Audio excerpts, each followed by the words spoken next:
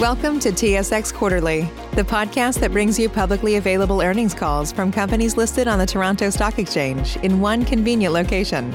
Gone are the days of looking through confusing websites. You'll find the important information right here. Enjoy the call.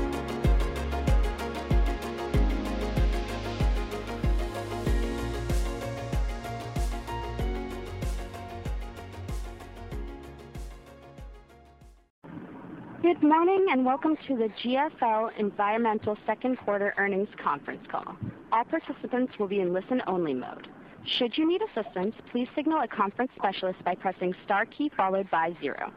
After today's presentation, there will be an opportunity to ask questions. Please note this event is being recorded. I would now like to turn the conference over to Patrick Dovigi, CEO and founder. Please go ahead. Thank you and good morning. I would like to welcome everyone to today's call and thank you for joining us. This morning we will be reviewing our results for the second quarter and providing our outlook for the remainder of the year. I am joined this morning by Luke Pelosi, our CFO, who will take us through our forward-looking disclaimer before we get into the details. Thank you, Patrick. Good morning, everyone, and thank you for joining. We have filed our earnings press release, which includes important information. The press release is available on our website. We've prepared a presentation to accompany this call that is also available on our website. During this call, we'll be making some forward-looking statements within the meaning of applicable Canadian and U.S. securities laws, including statements regarding events or developments that we believe or anticipate may occur in the future. These forward-looking statements are subject to a number of risks and uncertainties, including those set out in our filings with the Canadian and U.S. securities regulators.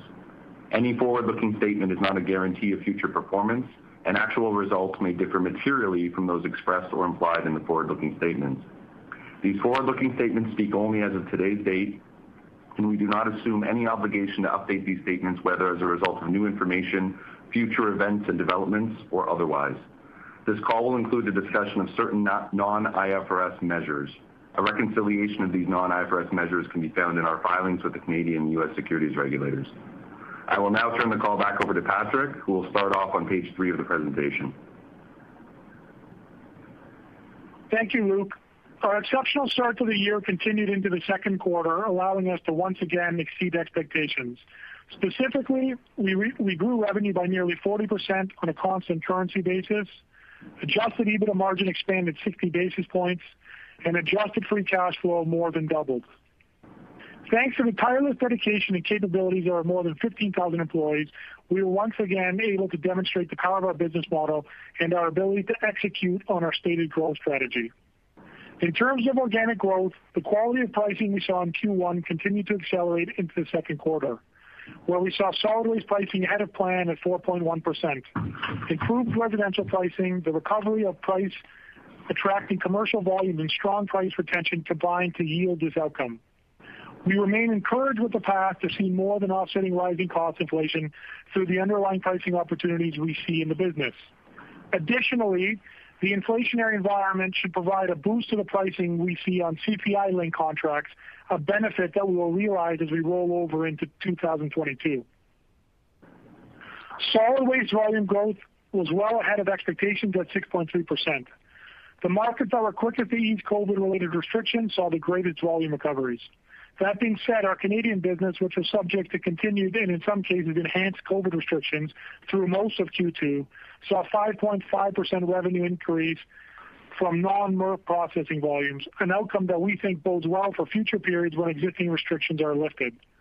We're hopeful that Canada gets to such a stage soon, but at this point in the year, we think the benefits will be realized primarily in 2022. Commodity values once again provided a tailwind, although as we've disclosed, our sensitivity to price fluctuations continues to decrease as we progress on our strategic shift toward the fixed price processing model. Nonetheless, commodities will continue to provide a benefit if prices remain at current values for the remainder of the year, and we've updated our full year outlook on that basis. Our liquid waste business showed significant recovery during the quarter, growing organically nearly 14%. As the markets in which we operate began to recover. Consistent with our guidance, we saw significant operating leverage associated with the volume recovery. Our rigorous focus on quality of revenue and cost management drove nearly a 500 basis points EBITDA margin expansion over the prior period and furthers our progress towards the longer-term margin profile we expect for this segment. Recall that our infrastructure and soil remediation business posted positive organic growth in the second quarter of 2020, as the nature of the activity in that segment was the last to taper off at the onset of the pandemic.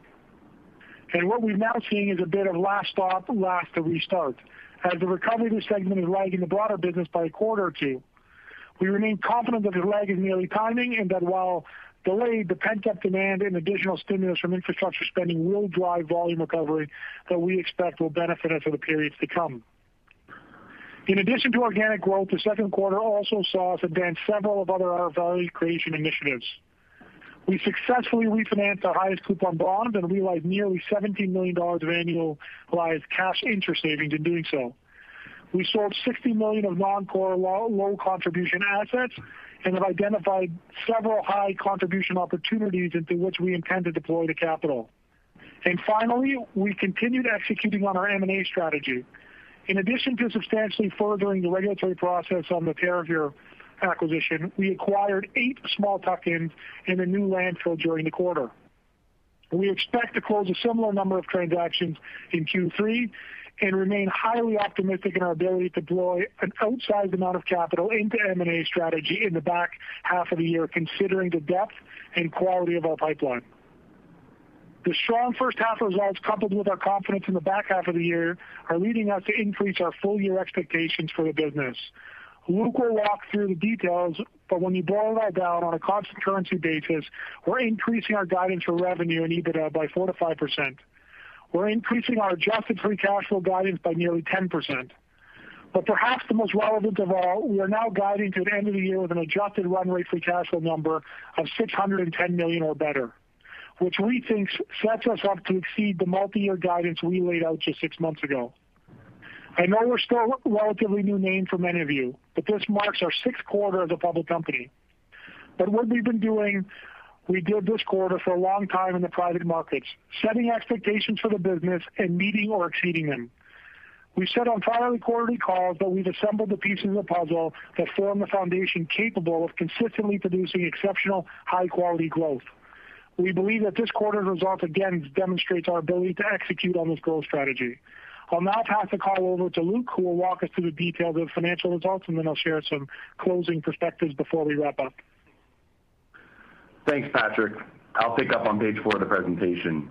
Revenue increased over 32% compared to the prior year period. This was driven by outperformance from the 2020 M&A, strong solid waste pricing, and meaningful volume improvements both sequentially and as compared to the prior period. You can see the trend in volume growth over the past quarters on the chart at the bottom left of the page, and I'll circle back to this chart in a minute. Net solid waste pricing was 4.1%, which was better than what we saw in the prior comparable period and in Q1 of this year. As anticipated, the recovery of IC&I volumes, coupled with the inflationary backdrop, has continued to provide incremental price support for the year and provides us the confidence to forecast that we'll be able to deliver at the high end of our pricing targets for the year as a whole.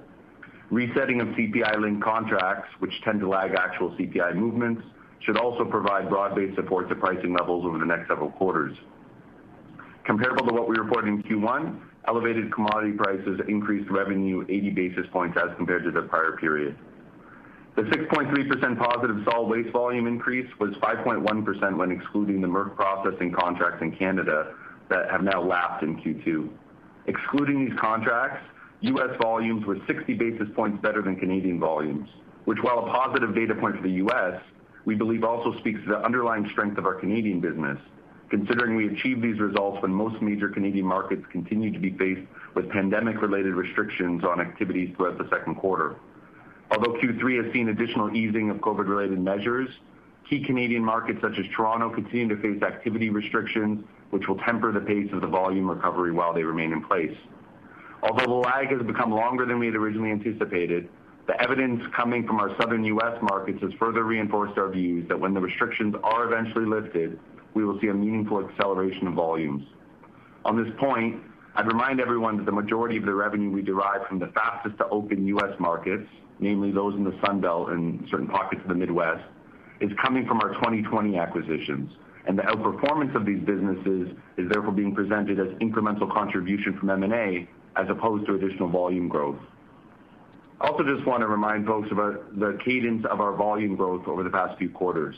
So if you circle back to the volume trend chart at the bottom of the left, I think it's important to highlight that we're just getting back to slightly above 2019 levels.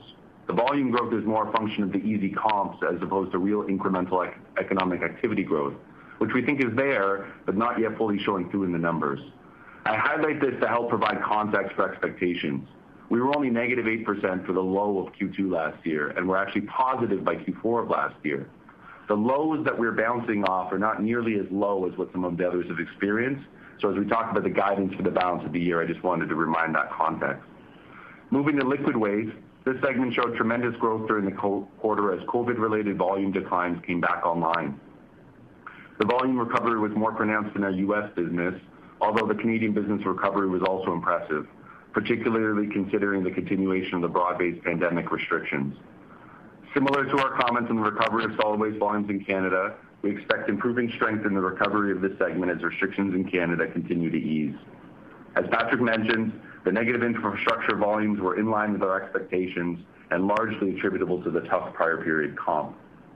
M&A contributed approximately $288 million of revenue during the quarter, about $16 million of which was from new 2021 M&A, with the rollover from 2020 accounting for the balance, which was above our guidance despite the FX headwind from the predominantly U.S. dollar-denominated revenues of these assets. We continue to identify significant incremental growth opportunities within these asset packages and remain confident in the ability to outperform the original pro forma expectations for these deals. FX was negative 6.4% versus the prior period and about a $25 million revenue headwind versus guidance. You'll recall that our FX impacts are substantially all translational, and that for every 1 point change in the FX rate, our annual revenues are impacted by approximately $24 million. On page 5, you'll see segment results. Solid waste margins of 30.9% were 10 basis points ahead of the prior comparable period, despite a 65 basis point headwind from recent M&A. Although the net effect of elevated commodity pricing was a margin tailwind, this was more than offset by the impact of higher fuel prices and the strengthening of the Canadian dollar.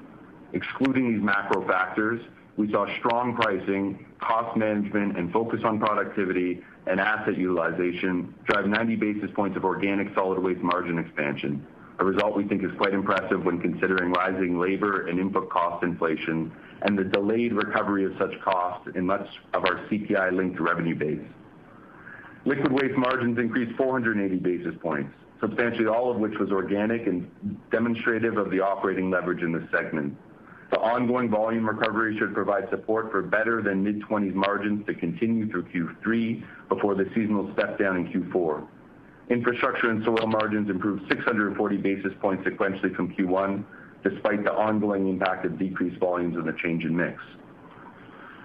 On page 6, you can see adjusted cash flow from operating activities of nearly $160 million. This amount includes $63 million of proceeds from our asset sale. Note that while inclusion of these proceeds seems lopsided for the current quarter, we intend to redeploy these dollars before the end of the year, and therefore the timing difference will be offset by year's end. Excluding these proceeds, adjusted free cash flow was $97 million, more than double the prior year and ahead of our expectations on the strength of our operating results of the business and continued rigor around working capital management. We continue to expect the working capital investment in the first half of the year to be recovered in the second half of the year, save for any impacts from second half M&A. As previously discussed, we once again demonstrated our ability to reduce our weighted average cost of debt by financing our 8.5% notes during the quarter. Repricing that $360 million from 8.5% to 4.75% reduces annual interest costs by approximately $17 million. We continue to see opportunities for refinancing and will execute as opportunities present themselves. We deployed approximately $200 million into 15 acquisitions for the first 6 months of the year and almost another $100 million into 5 additional tuck-ins subsequent to quarter end. We think these acquisitions will contribute approximately $140 million in annual revenues and puts us well on our way to achieving the M&A targets we laid out at the beginning of the year, even before considering the impact of Terrapure, which we are on track to close by the end of the third quarter. Quickly on page 7, net leverage at quarter end further improved and we continue to have ample liquidity to support our growth goals while delevering our balance sheet. And as I just said, we continue to assess opportunities to reduce our overall cost of borrowing. On page 9, we've laid out our updated guidance in the form of a revenue bridge. On the strength of the results in the first half of the year, we're increasing our guidance by $100 to $115 million attributable solid waste pricing and volume, and assuming commodity prices remain at the current levels. Specifically, solid waste pricing goes to 4%, the high end of our previous range, and solid waste volume goes to the low 2s, despite the lingering restrictions in Canada. Commodities add an incremental $20 million on top of the original guide, and the outperformance of the 2020 M&A adds another $20 million. Conversely, with the delays in recommencement of activities, we're now expecting soil and infrastructure to be approximately $30 million less than our original guide. Again, we think this is entirely timing, and when the sector starts back up, there will be meaningful volume gains.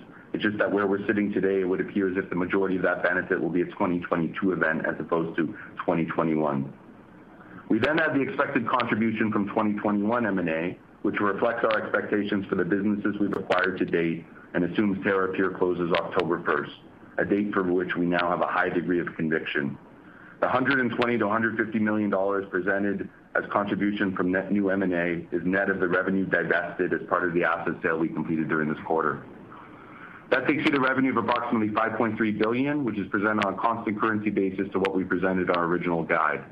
The last step on that page normalizes for FX, reflecting the actual FX for the first 6 months of the year and an assumption of a 1.25 FX rate for the second half of the year. From that revenue, we expect to generate EBIT of approximately 1.410, the high end of our margin range, and adjusted cash flow of approximately $520 million, or $530 million on a constant currency basis with our original guidance, reflecting a 10% increase over our original adjusted free cash flow guidance for the year. So then lastly is page 10, and we think this page is the most relevant. What we've done here is updated our expectations for our 2021 exit run rate. So if you start with the actual expected revenue to be realized in 2021, we then add the rollover of the M&A we've already done so far in 2021, and this brings you to an exit run rate of $5.55 billion. So this is effectively what the run rate will look like if we don't do anything else for the remainder of the year.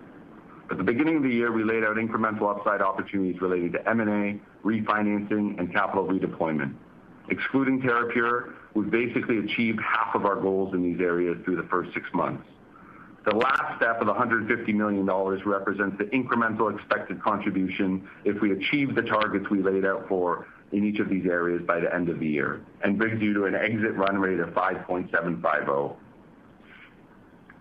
From this revenue, we expect a run rate adjusted EBITDA of 1.545 and run rate adjusted free cash flow of $610 million. So while we're not currently updating our guidance for 2022 and 2023, we think this page should help set the stage. If you take the base business organic growth model of mid-single digits at the top line, mid to high single digits at adjusted EBITDA, and low double digits at adjusted free cash flow, layer in some outsized volume contributions that are expected for 2022, some self-funded tuck-in M&A, and continued refinancing, we feel highly confident in our ability to exceed the multi-year growth targets we laid out just 6 months ago. We will formally provide our 2022 guidance on a subsequent call, but just wanted to provide the stepping stones as we know there have been a lot of moving pieces. With that, I will now turn the call back over to Patrick for some closing comments. I would like to end our call today with an update on our sustainability initiatives. We are continuing to develop the ESG goals and targets that we will disclose in next year's sustainability report. A focus of our report will be our initiatives aimed at reducing or avoiding GHG emissions. One key area is recyclables. Earlier this month, we announced the formation of the Resource Recovery Alliance.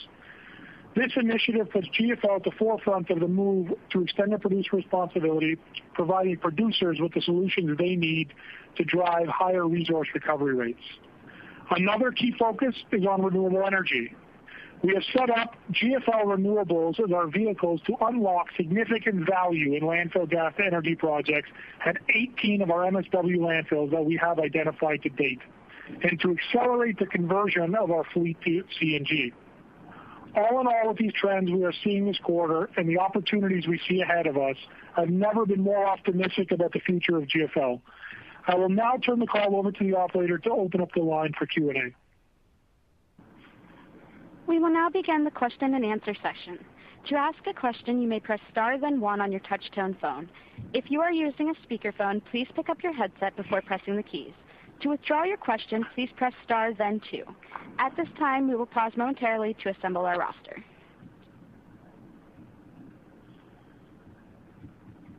Our first question comes from Hamzah Mazari from Jefferies. Please go ahead. Save big on brunch for mom, all in the Kroger app. Get 16-ounce packs of flavorful Angus 90% lean ground sirloin for $4.99 each with a digital coupon. Then buy 2, get 2 free on 12 packs of delicious Coca-Cola, Pepsi, or 7-Up, all with your card. Shop these deals at your local Kroger, less than 5 miles away. Or tap the screen now to download the Kroger app to save big today. Kroger, fresh for everyone. Prices and product availability subject to change. Restrictions apply. See site for details. Hey, good morning. Thank you. Could you maybe talk about directionally how investors should think about free cash flow given the current update for 2022 and 23, and then maybe just tie that back to the investment thesis from the time of the IPO as well? Yeah, so I'll turn it over to Luke. But high level, it's I guess the irony of this is last year at this time we were defending a short seller that said the business had no free cash flow, and we were estimating $360 million for 2020 as realized. I think when you look today, realizing somewhere between sort of 510 and 520 this year with probably some potential upside to that number.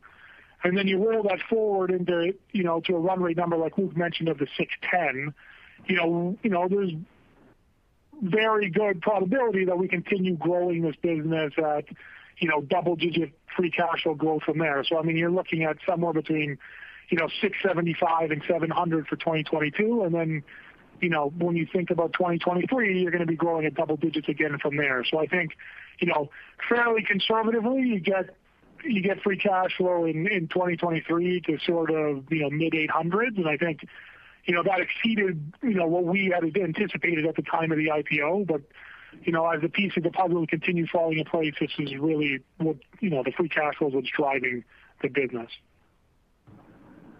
Yeah, I would just add, Hamzah, that, the numbers Patrick's saying isn't sort of the official guidance for next year, but rather just you lay out the operating model on our exit run rate.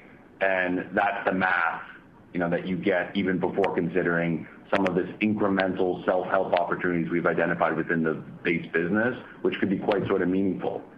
So I think we're at a very unique inflection point where we're going to start leveraging some of the investment and the capital structure, and you're just going to really see that conversion of what was, as a percentage of revenue, a mid to high single digits, really, quickly start approaching the low then the mid-teens. And then converse, or similarly at the EBITDA line, you can take what was a sort of mid to high 30s EBITDA conversion into free cash flow is going to go to low 40s and then to high. And I think we're just going to keep laying out the building blocks so that folks understand, because I think we're talking about a free cash flow CAGR, north of 20%. And, I realize there's a lot of moving pieces and get there, but, that's the story that we want folks to keep sort of focusing on, because we believe that's highly compelling. That's great. And then just the second question is just on GFL Renewables. Could you maybe talk about the strategy there? Are you separating that business out? Just any broad thoughts on long-term strategy there? Yeah, so particularly over the course of the last 6 months, and particularly with the increased value of the RIN credits, we have significant cubic feet of gas coming through our landfills, and when we've done a study on this really over the last 6 months, and it's sort of bubbled up for a lot of other companies in the industry that I think are a little bit more mature than us. We have 18 landfills today that we have an opportunity to basically make RNG. When you think about that, we sort of just gave high-level numbers. What I'm talking about now would be all in addition to. Today we have, at today's RIN pricing, about $175 million of gas that could be sold at today's RIN pricing. Our perspective is that this gas could add $75 to $100 million of free cash flow over the sort of next couple of years, because what we would do is we would partner with some there's two companies we're in dialogue with today to build out this infrastructure at our facilities, and it would be with a fairly minimal capex spend. I think the other thing we would do is we would hedge out that wind value over 20 years and sign offtake agreements with some others. Now that comes at a discount to where the RINs are currently trading at today, but it takes out a lot of the volatility out of the RIN values. So, when we look at that, I think that 175 is going to be some economic split with the developers. Plus, then you got to discount it back a little bit because we would enter into, a hedge or a pre-sale contract for 20 years with an offtake provider. So at the end of it, we think there's probably $75 to $100 million of free cash flow that comes back to us without not a lot of volatility. So it's a big opportunity. I'm also separating it out. There's been some recent transactions where there's been some renewable fuel plays, and these businesses are trading at 40 to 50 times EBITDA. And I think from our perspective, yes, it'll be a nice free cash flow generator, but hey, if it's a way to unlock value because some of these other players that are in the business want to come in and pay us a big check to buy the rights to that fuel, there's billions of dollars sitting there under our nose potentially, and we just wanted to have that in a separate vehicle. And then the other big benefit from an ESG story is, as we develop these plants, we'll be able to fuel 100% of our vehicles with gas that we capture in our landfills, which we think is a great story as well. So, put all that together, we think this is a very large opportunity. And all additive to the plan that, Luke just laid out. Good. Got it. Just last question, I'll turn it over. I know you talked about M&A this year, but any thoughts as to the longer-term pipeline, specifically out of the private company revenue that's out there? Everybody has their own estimates what that number is in U.S. and Canada, but do you have a sense of what % of private company revenue fits your book of business today? You can answer it however you want in the U.S. and Canada. Thank you.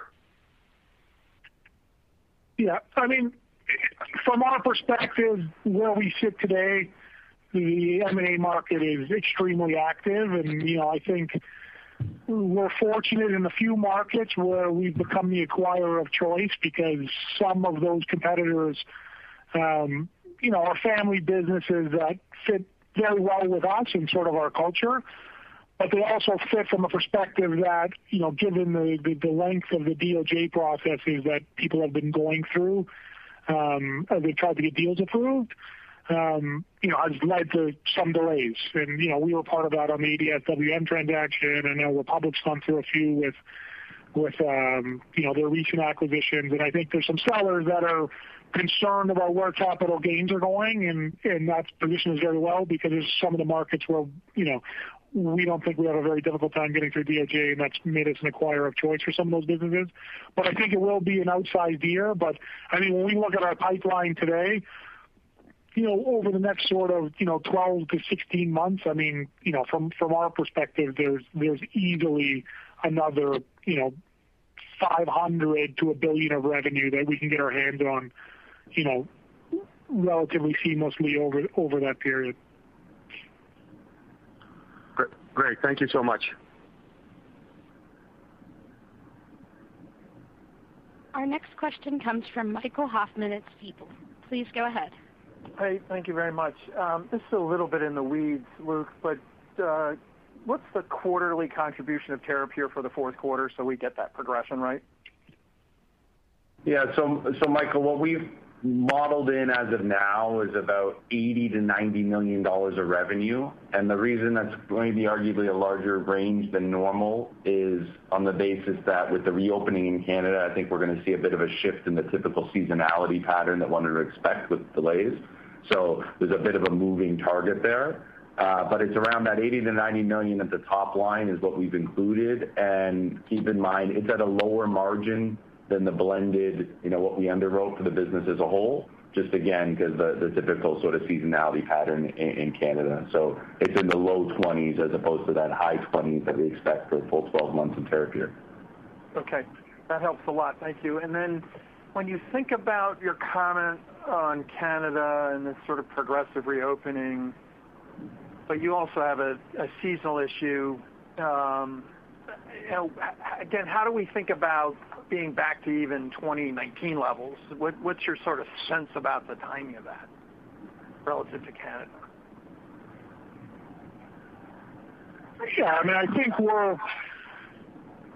vaccination rates are bad. I mean, I think that the full reopening plan is planned for, phase in through September and November. And when I say that, it's really sporting events, it's office buildings, it's schools, et cetera, which have been shut for a long period of time. And I think if you see all the guidance that everyone's put out across Canada, it's now, okay, we got to live with the virus, and they're going to phase that in between September and November. I mean, we're getting pretty close to 2019 levels today, as Luke mentioned, earlier in the call.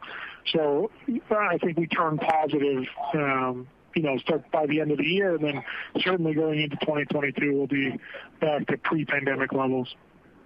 Okay, that helps too. And then on the renewables business, and the RINs are a little over $3 right now. Long-term average is sort of $1.50 to $2. Is the intention to sort of hedge down into that long-term average, and that's the point? You're not introducing another point of volatility in the model? Yeah, that's my perspective, and particularly, we'll look to lock in, call it 65% of that, so we don't get volatility on 65% of the RIN. And then, the other way was we'd have a natural hedge internally because we would take a third of that fuel to fuel our trucks. So we'd be virtually 100% covered. Okay, that helps on that. And then on the EPR program, can you talk a little bit, that's a unique issue relative to the United States. We do it at a state level. I doubt it ever happens at a federal level. So what is a particular strength to GFL given this national rollout, the stewardship programs, buying in the nonprofit? What do all those combine to create as within your natural strengths a competitive advantage? Yeah, so if you look at it today, British Columbia was the first province to enact it. We currently manage that program for producers and for the province. I mean, we have a lot of experience, firstly. And I just think, and this is dealing with municipal curbside volumes, so we're not talking about the ICI sector here. And today, the producers pay 50% of the cost of the recycling of those materials. That is moving to 100%, and they are responsible for the actual collection processing, and the municipalities actually have to opt out. So I think, the value we bring is, I think our asset base, given the amount of collection contracts we already have in Ontario, layering on together the processing facilities we already own, and then coupled together with the experience we have in BC, and then, buying the CSSA, which actually has the regulatory reporting and compliance tool. So we put that all together, I think it's a very compelling offer for producers. And, at the end of the day, Ontario is moving away from a single model to a multiple pro model, and all the pros are going to have to work together. So, we think us working together will give us the right seat at the table to structure all these contracts properly and utilizing our assets to the best of our abilities. Okay. And then within the context of the free cash flow outlook, all of the numbers you're giving are still sort of around a high 30s cash conversion of your EBITDA. So what's the prospect of moving the conversion ratio as well, not just the overall growth of it, but moving the conversion ratio back, up into a mid-40s or better level? Yeah, Michael, I think naturally, the conversion improvement driven by the margin improvement that we're talking about is going to fall through. But I think where you're going to get the most torque, and it's something we've spoken about before, is by leveraging that interest line, right? So if you think about the sort of $300 million-ish interest line that's currently in my free cash flow walk, pivoting into next year, I mean, we really turn into the self-funding model, and you start leveraging that line. And I think it's through that if that represents sort of mid-single digits of our revenue today. As you grow thereafter, you're going to really see that sort of number, getting leverage off of that. So as we said before, the plan was, from 2020 IPO year to 2025, we thought we could take at a percentage of revenue up from high single digits to sort of mid-teens. And if you roll that into the EBITDA conversion ratio, it's taking from that mid-30s to high 40s.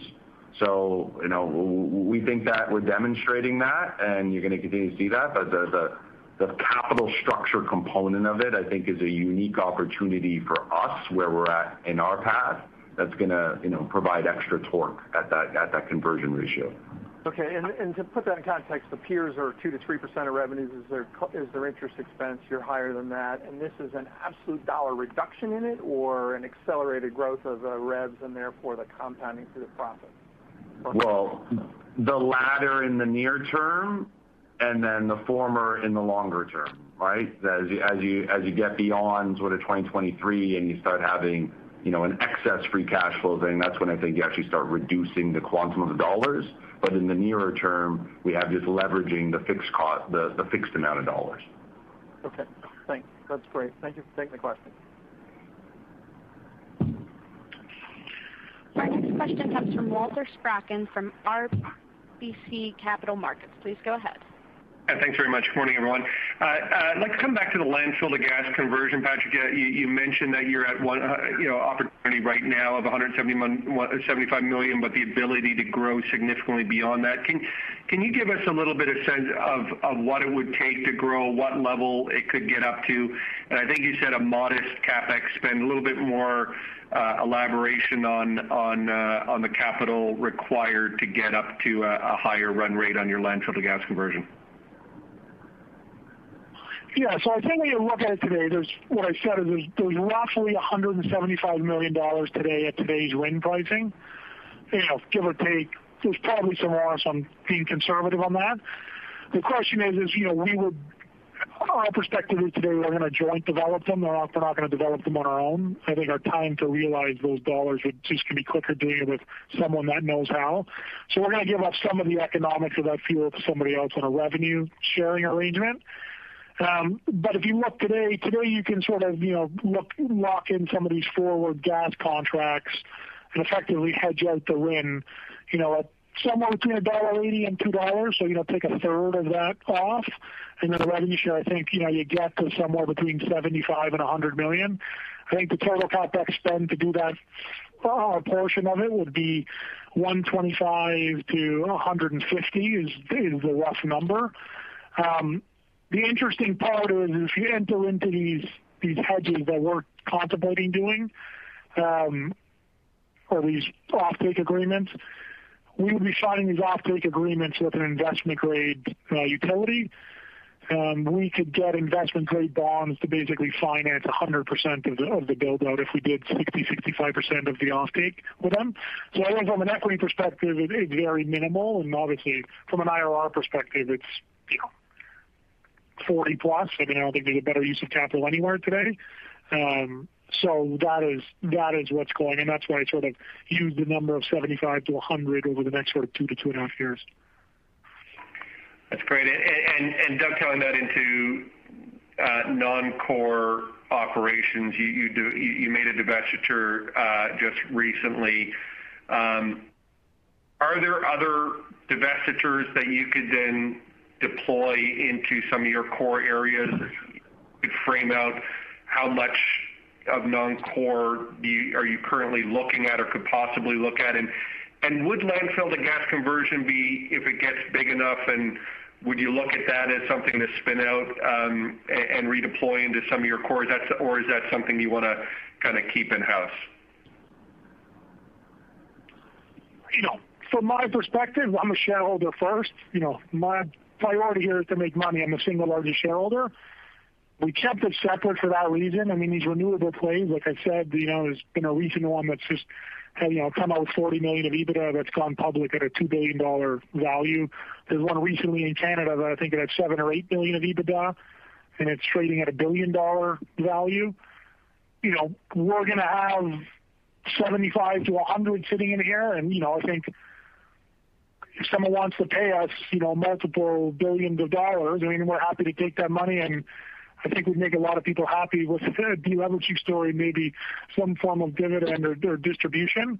But that's always the alternative. Well, we just keep it. We think these businesses are trading at 25 to 30 times free cash flow. So, potentially could create, $3+ billion of value over the next little while. So one way or another, we think it's going to create significant value, whether that's kept internally or whether, longer term, we sell the rights to that gas to someone that's, got a crazy multiple in the public markets. And Walter, the gas component aside, just the broader redeployment of capital or non-core, at the beginning of the year, we said there was $50 to $100 million of potential sort of asset sales to complete. What we did in Q2 was about $50 million US that we sold. What we've put in the incremental upside opportunities in terms of the guide is just that remaining 50. So saying that, we still think there's in this year $100 million in the non-core that we're going to sort of execute on and take those dollars to sort of redeploy into other higher growth and return initiatives. Appreciate the time. Walter, I think that's I think that's a conservative number as well. So you'll probably see us do a little bit more than what we put in the guide on that front. Yeah, it sounds like a good optionality for sure. Appreciate the time as always, guys. Thanks. Thanks, Walter. Thanks, Walter. Our next question comes from Kevin Chiang from CIBC. Please go ahead. Hi, good morning. Thanks for taking my question. I know you're not officially adjusting your 2022 and 2023 targets, but if my math is correct, I think you're implying something like a low 27% EBITDA margin out in 2023. But just given the 2021 update, which kind of gets you, almost at 27% already, just wondering how you think of the cadence of EBITDA margin expansion over the coming years here. Do you see a higher upside, relative to maybe what you saw 6 to 7 months ago when you put out that outlook initially? Yeah, I think from our perspective, we're taking the under promise and over deliver approach. I think what we talked about at the time of the IPO, I think we're probably a year ahead of plan on terms of margin expansion. But certainly our plan is to continue expanding margins and, as Luke said, move somewhere between 28 and 29% as we move out into sort of 2023. Luke, feel free to pipe in. Yeah, Kevin, what I'd say is like the quantum of the margin expansion, period over period, last year was sort of unique. Coming into this year, the idea was to take it up to high 26s, 26.7, 26.8, I think was the guide. I think you're right. There could be a path to doing a little bit better than that, which is then setting you up next year. I think what you'll see in the guide when we talk for 2022 is, if we're able to battle these cost inflation this year without having the benefit of the CPI resets, right? Because again, that's really going to be a 2022 benefit. So we're eating it for the first 2 or 3 quarters of this year before we get the benefit. That's going to likely probably add even more. So, I think you're right in thinking about the original target has probably now been accelerated.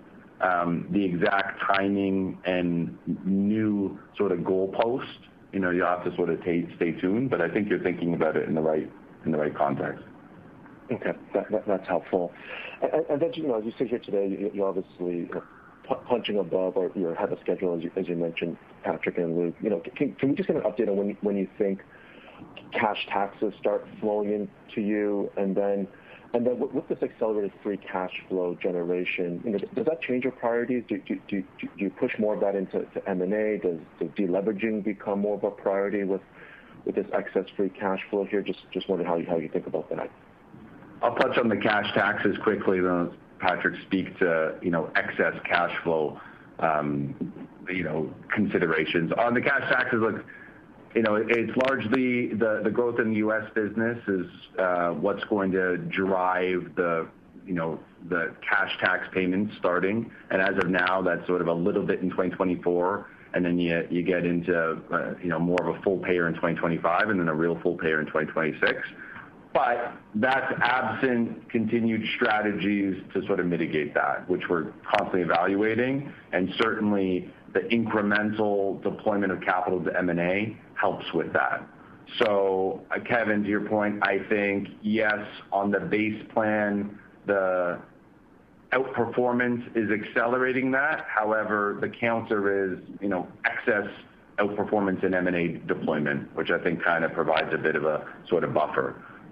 So we continue to evaluate. I think holding the 2025 as the year still sort of holds true, but know that we are, actively engaged and continue to be as strategic there as possible.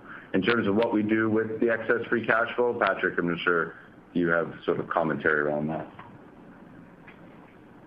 Yeah, I think from our perspective, like we've always said, we're going to continue deploying capital into smart, accretive M&A. We think, where we are in our growth cycle, that's going to continue to be, prevalent. As the free cash flow really starts building between 2022 and 2023, I think, you're also going to move to sort of a dividend policy. When the TEUs come off, and you're going to put it sort of back to a nominal dividend as some of those TEU interest payments go away, and then sort of coupled together with a share buybacks at some point. But I think there's a lot of M&A and a lot of great M&A that can still be done at significantly lower values than we're trading at today. So I'm not of the mindset today to buy back our own stock at significantly higher value than I can buy some high-quality assets privately today for. Over time, that's what's going to create a lot of value for us. We've been doing this for 14 years. And like I said, all I want to do is, take my $800 to $1 billion of equity in my options that I have and continue just, driving the value of those forward. If you look at the recent output plan that the NEO signed up for, no one is getting anything until, the stock, clears through 50 and then clears through $60 US. So, that is our conviction around, where we believe, the equity value of this business is going, which is, almost 2x where it is today. So we are very sort of comfortable in the plan that we've laid out. And, I think from our perspective, just each and every one of your building blocks about how we're going to get there. I think it's been 6 quarters of us, articulating exactly what we were going to do, even at the time of the IPO, living through COVID and where we are today. We'll just continue delivering and executing on that plan. And, eventually we're going to fill up the bus with investors, and, that'll start driving things forward and getting this trading where we all believe it will be. I appreciate taking my question. Thank you very much. Thanks, Kevin. Our next question comes from Mark Neville from Scotiabank. Please go ahead. Hey, good morning, guys. Morning, Mark. Morning. Maybe first for Patrick, maybe just going back to the renewable opportunity, can you maybe just walk us through sort of timelines and sort of milestones to watch for in terms of signing up developers or partners? Maybe just help us with that.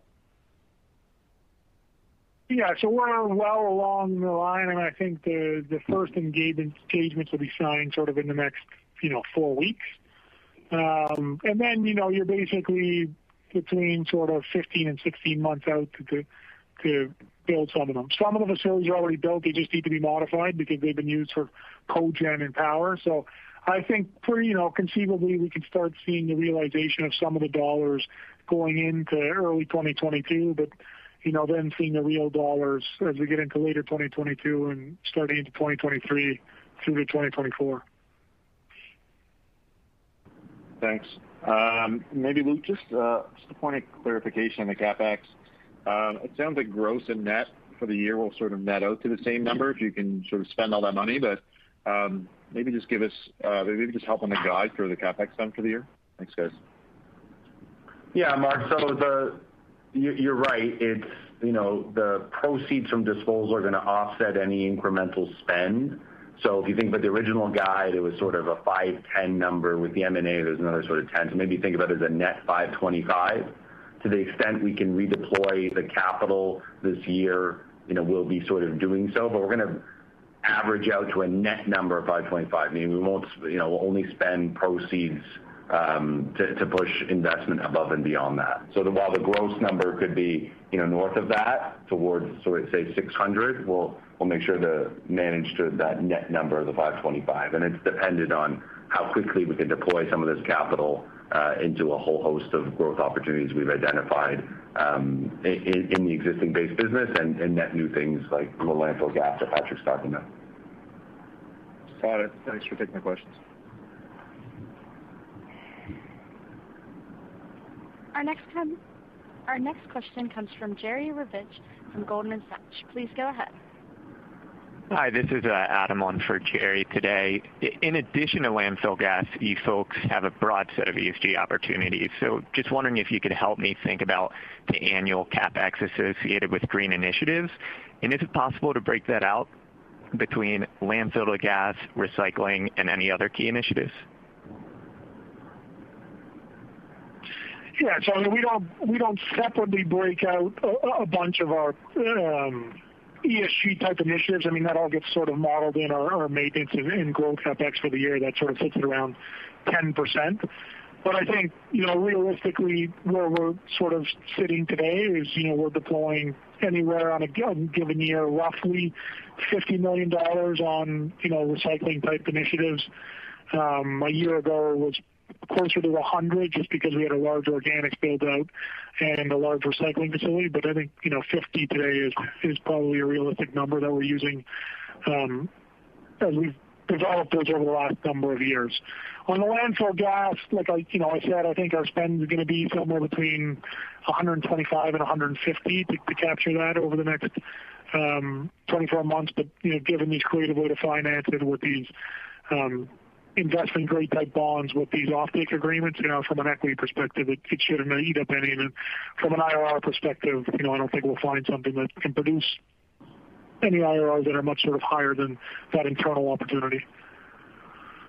Okay, great. That's really helpful. And then other solid waste peers have talked about gradually shifting their index price contracts to water, sewer, trash away from traditional CPI. I was wondering if you could provide any color into the makeup of your index contracts and if you see that evolving from current levels.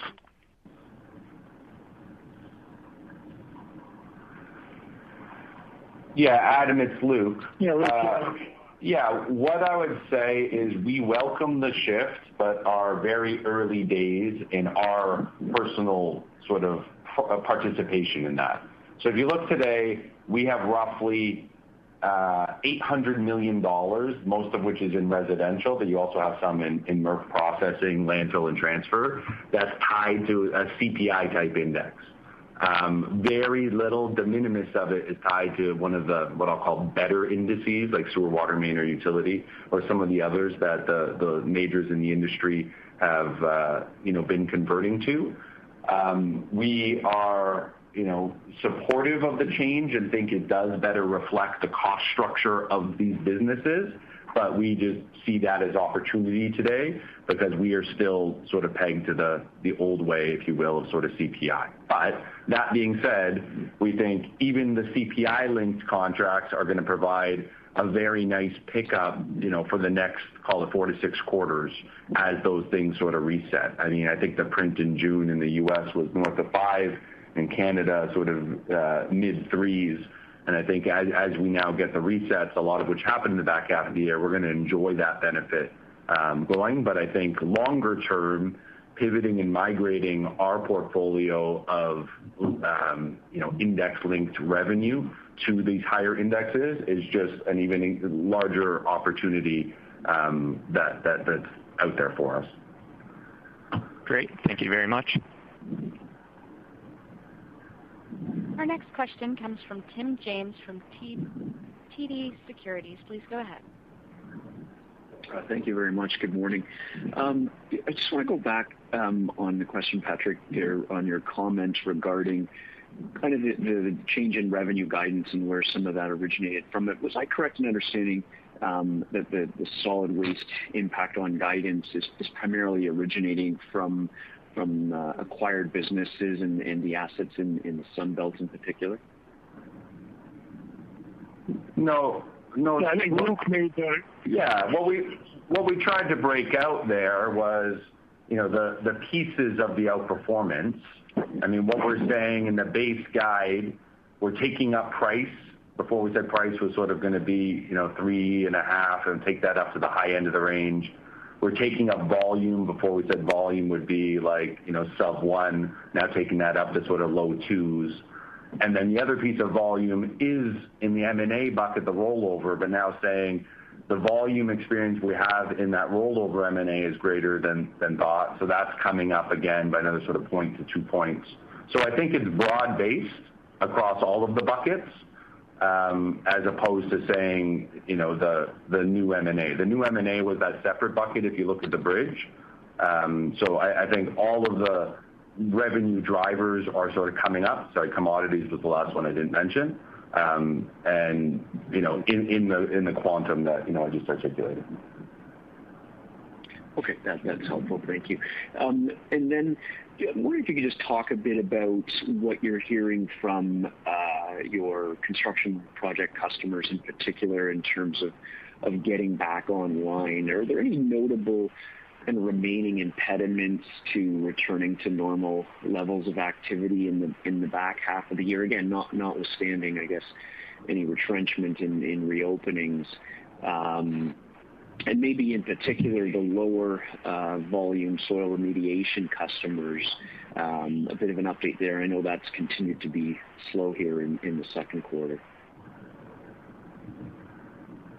Yeah, so I think it's coming. I think everyone is highly encouraged. Final restrictions came on. I mean, this is really an Ontario business for us. I mean, it's levered to, significantly GTA. And I think as most of those restrictions came off at the end of June and beginning of July, people are now ramping back up to, but they do take a few months to get these sites ramped up, just given they've been, so that's why I said, Luke, I think what Luke said earlier was that the bulk of this is the real upside we're going to get is for 2022. When I look at the amount of contracts we've bid and the guys that are talking about going, as early as August and as far out as sort of earlier next year, I mean, there are some significant projects and, tens of billions of dollars that the provincial government is canvassing now and looking for work to be done. So all of that's going to come. I just think, like we said, it was the slowest to wind down and it's the slowest to sort of pick back up.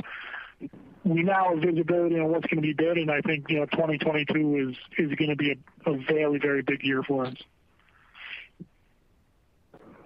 Okay, that's great. Thanks very much, and congratulations on a good quarter. Thank you. Thank you. Our next question comes from Tyler Brown from Raymond James. Please go ahead. Hey, good morning, guys. Morning, Tyler. Hey, sorry, I got a call waiting right whenever I turned over. But hey, I know the call's been long here, but Luke, on slide 9, I really appreciate it, but I want to make sure that I have it. So of the incremental 110 to 115 in solid waste, only 20 of that is from commodities, and the rest is just kind of a core delta. Yeah, that's right. So, Tyler, if you think about what we said at the beginning of the year over year, the original guide provided plus 10 at commodity. Based on what we've seen throughout this year and now the expectation for the balance of the year, saying there'll be another sort of plus 20 on commodity. And again, while that's muted compared to what others may be sort of saying, you got to remember that, for every dollar the commodity goes up, I give sort of, 40 cents of it back to the guy. And so I'm getting less of an impact as I move. So there's $20 million macro commodity. The rest is really outperformance on price and volume. Okay. And on the price and volume, I'm assuming that's largely a positive delta in the U.S. I mean, it sounds like you have pretty reserved comments on Canada. I mean, I continue to have reserved comments on Canada, but the opening guidance was also reserved on Canada. So it is positive in both, particularly on the sort of pricing, moving both of those up to getting to, a higher number than in the original guide. But yes, it's the U.S. business for which we have a better line of sight because, again, our Canadian government seems to be a little bit more uncertainty in terms of timing. Yeah, okay. And then, so on the free cash, and I just want to make sure I've got this because I'm a little confused. So you booked the $50 million of asset sales in the quarter. That is in your guide, correct? The $50 million is really just going to be an offset for incremental capital, growth capital that we'll redeploy. So I have it in there today because by the time I get to year end, I'm probably going to have redeployed those dollars, and I want to get to that net normalized CapEx of 525. So by the end of the year, if I've spent 585, I've only spend that extra 60 by virtue of having those proceeds. So it kind of creates a wonkiness for this quarter individually. I'd back it out for this quarter, but know by the time I get to year end, I'll have deployed it, and therefore its inclusion normalizes CapEx to that right 525 level. Okay, that's helpful. So it's a normalizing on CapEx. So then if we just do the simple EBITDA to free cash walk, I'm assuming it's, again, something like 1.4 of EBITDA. You got $300 million or so of cash. Get your CapEx of, call it 550 or a little bit more, and then closure post-closure, and that's pretty much the walk?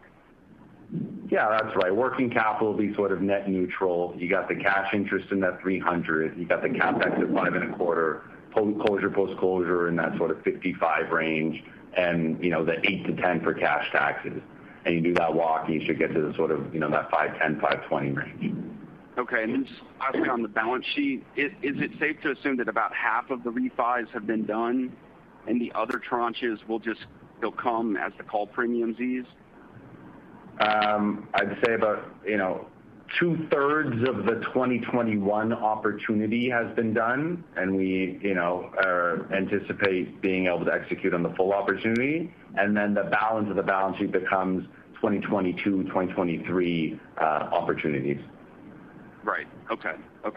All right, guys. Appreciate it. Thanks, Tyler. Thanks, Tyler. Our next question comes from Rupert Merer from National Bank. Please go ahead. Good morning. Thanks for taking my question. Good morning, Rupert. Back to GFL Renewables again. You've got a very well-developed organics business. I'm wondering, are you looking at any opportunities for conversion of organics to RNG with AD systems? And if you can give some thoughts on what the economics of that might be. Yeah, I'm not as bullish on the anaerobic digester front, particularly in North America, just because the consistency of the stream that needs to go through those digesters, to run them the most economical. And that's why we've sort of chosen the other path for now. We all know we stick in our organics bin from time to time in particularly Ontario, and it only gets worse as you go into parts of the U.S. So we're going to stick with that. So no, we're not anticipating going into the anaerobic digester business anytime soon. All right, great. Thanks. And on the last call, you highlighted some royalty agreements on landfill gas operations that are up for negotiation the next 3 to 5 years. How does that play into the strategy? Do you buy those out, or do you need to wait for them to expire? That's part of it for sure on some of the electrical contracts, and which is all sort of well underway and telegraphed in that number. And we think that'll happen relatively quickly. Those aren't really money-making opportunities for the actual utility, so a lot of them are happy to get out of them as we move through this venture. Oh, great. And then just finally, can you give us some thoughts on the timing of investment that's going to be needed to convert to CNG vehicles? It'll follow the normal course for sure. What we're looking at doing is sort of just rebalancing our fleets, moving diesel trucks into markets where, from existing areas that don't have CNG, and then we spend our maintenance CapEx dollars deploying those into areas where just CNG makes more sense. So I don't think you'll see any outsized CapEx come from it. It'll be a rebalancing and shifting of where those dollars get spent. Great. Well, I'll leave it there. Thank you very much. Thanks, Rupert. Again, if you have a question, please press star then one. Our next question comes from Adam Wyden at ADW Capital. Please go ahead. Hey, Patrick. Congratulations on a great quarter. I think my question is more qualitative in nature. If you kind of look back, you guys went public, in early 2020, at the depths of COVID. I think, you had obviously, had some challenges taking the asset to market. And And, look, you guys navigated COVID extremely well. You've executed on exactly what you said you would do. You've got the two platforms. You're, divesting assets. Leverage is coming down. The refinance story is happening. I would say that, for the last year and a half, you've basically delivered on everything that you said you would do and, exceeded, all kind of numerical expectations.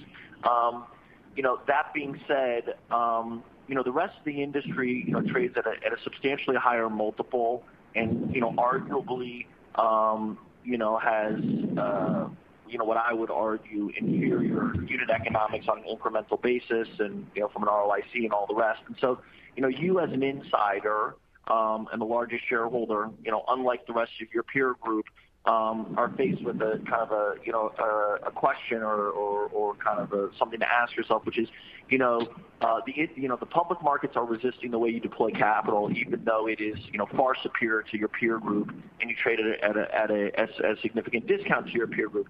At what point do you pull other levers to kind of tease out the value? Obviously your concentrated shareholder base could make it easy, to tap the capital markets again. Interest rates are obviously very, very low. Could this company get re-LBO'd? Could you do a sale leaseback on your real estate? That obviously, industrial real estate is at very, very low multiples. The way we see it, you're trading at almost a 10+% yield out a year and a half. And, your real estate's trading at 3, your peers are trading at 3. How do you think about, from an owner's perspective, from an IRR perspective, the types of levers you can pull in it, and at what point you say, look, this is a waste of my time, that this is enough, we're not creating value fast enough from an equity perspective relative to the business performance. There's a lot of statements in the lecturing. So, I think I'll take a stab at it. I think from our perspective, I think as a private company, we never really let the focus on the mark of the equity, right? And the mark on the equity is really only relevant if you need the equity to sort of fund your plan. And I think at this point, the plan is largely self-funded, so we don't. That being said, we do think there's a very compelling opportunity to own this name at a, relatively inexpensive cost and, correlation to some of the other peers. But, I think we've been at it for 6 quarters, publicly, obviously a lot longer time privately. And you are right, I am the largest single shareholder.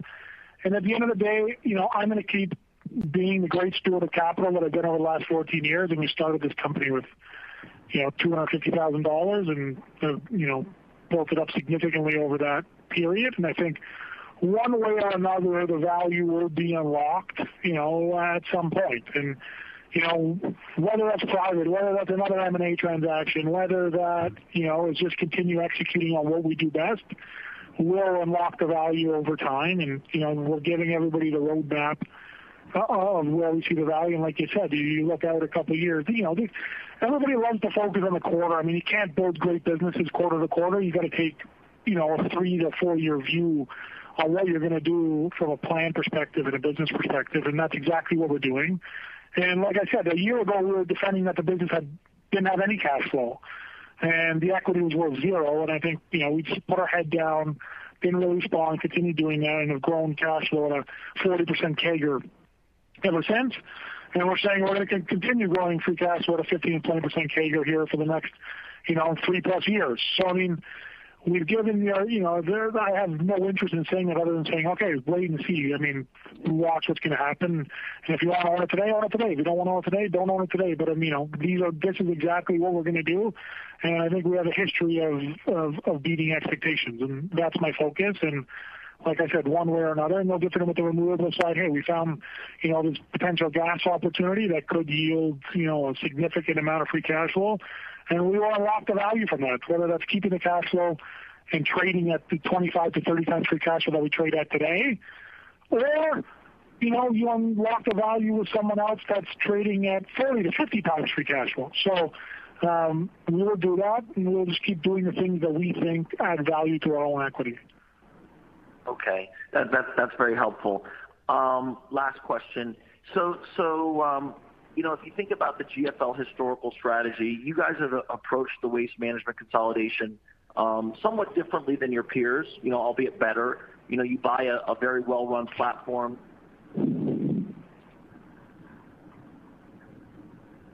And local, and you don't buy their trucks, you sell their trucks, you keep their trucks, you do consolidation.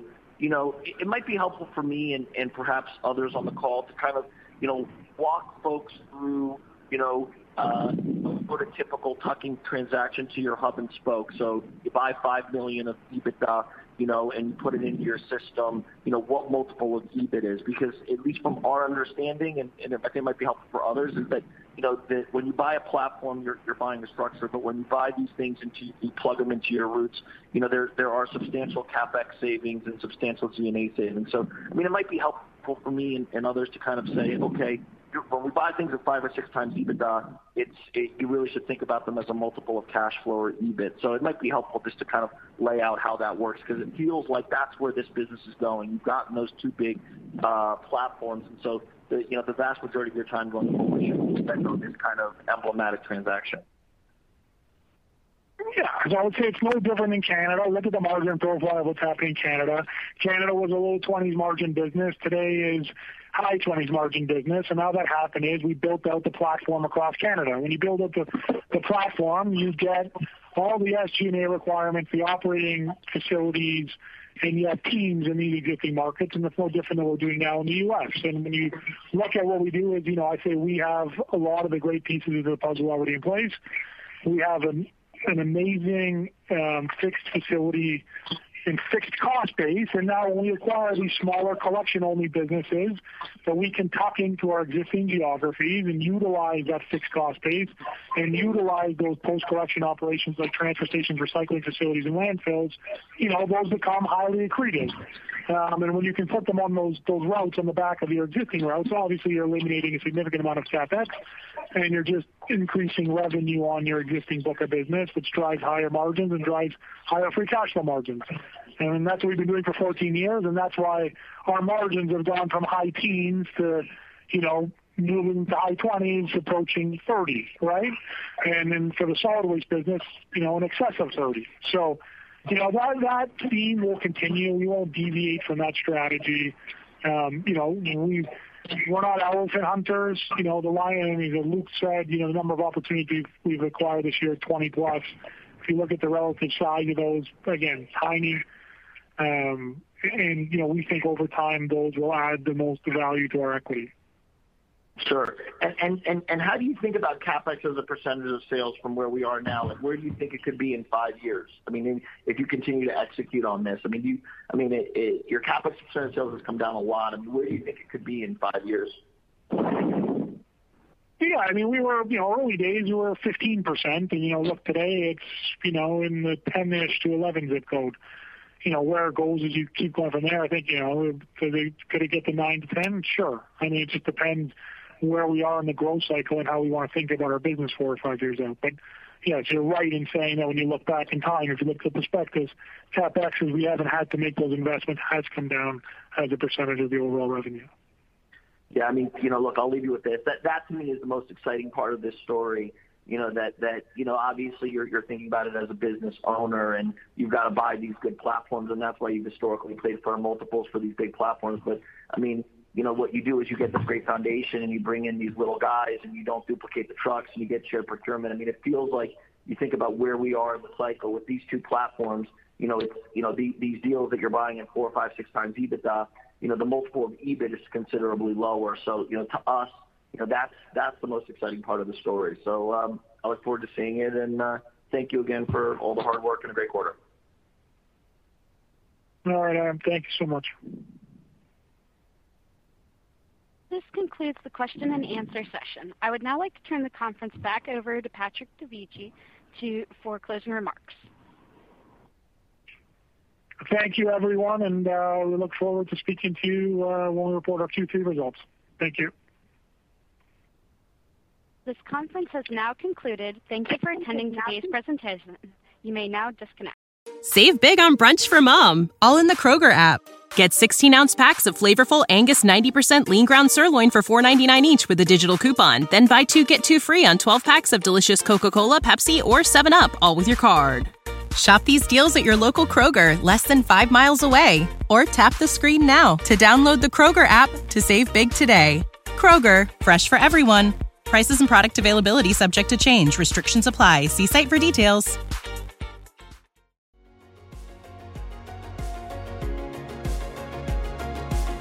Thank you for listening to TSX Quarterly. If you enjoyed the cast, remember to leave a good rating.